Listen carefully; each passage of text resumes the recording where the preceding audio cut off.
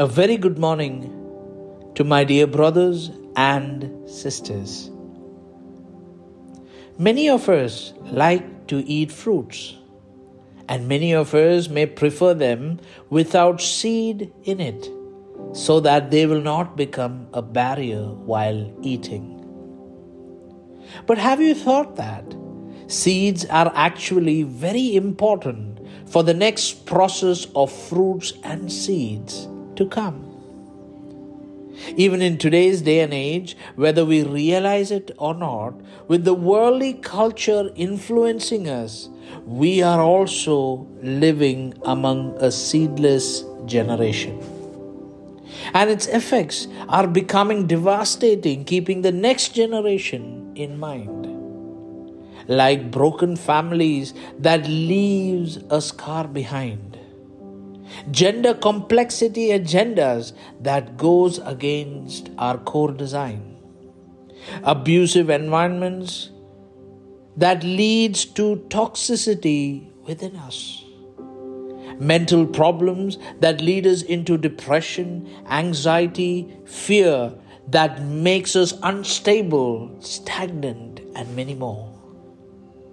That is why the responsibility falls on each one of us as an individual, as a family, and as a community to make sure that each one of us are seedful and not seedless. In order to be seedful, we need to be fruitful. And in order to be fruitful, you and I need to be faithful to Jesus.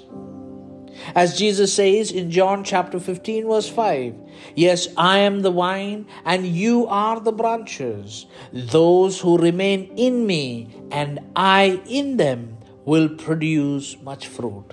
For apart from me, you can do nothing."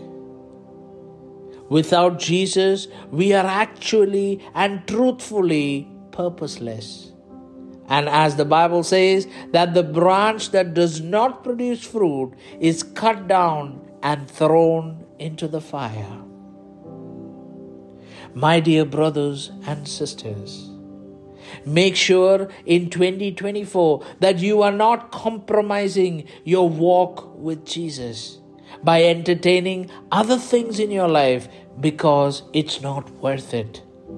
It will only take you in circles and make you feel hopeless. Rather, trust Jesus as your shepherd, and He will lead you to be fruitful as well as seedful, which will empower generations to come. That is why God says this to Isaac: "I will bless you because of your father Abraham, who obeyed and followed all my instructions."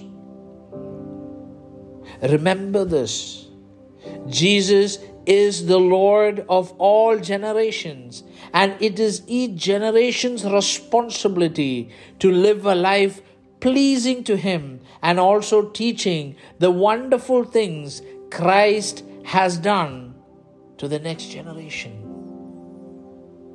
May God bless you all abundantly.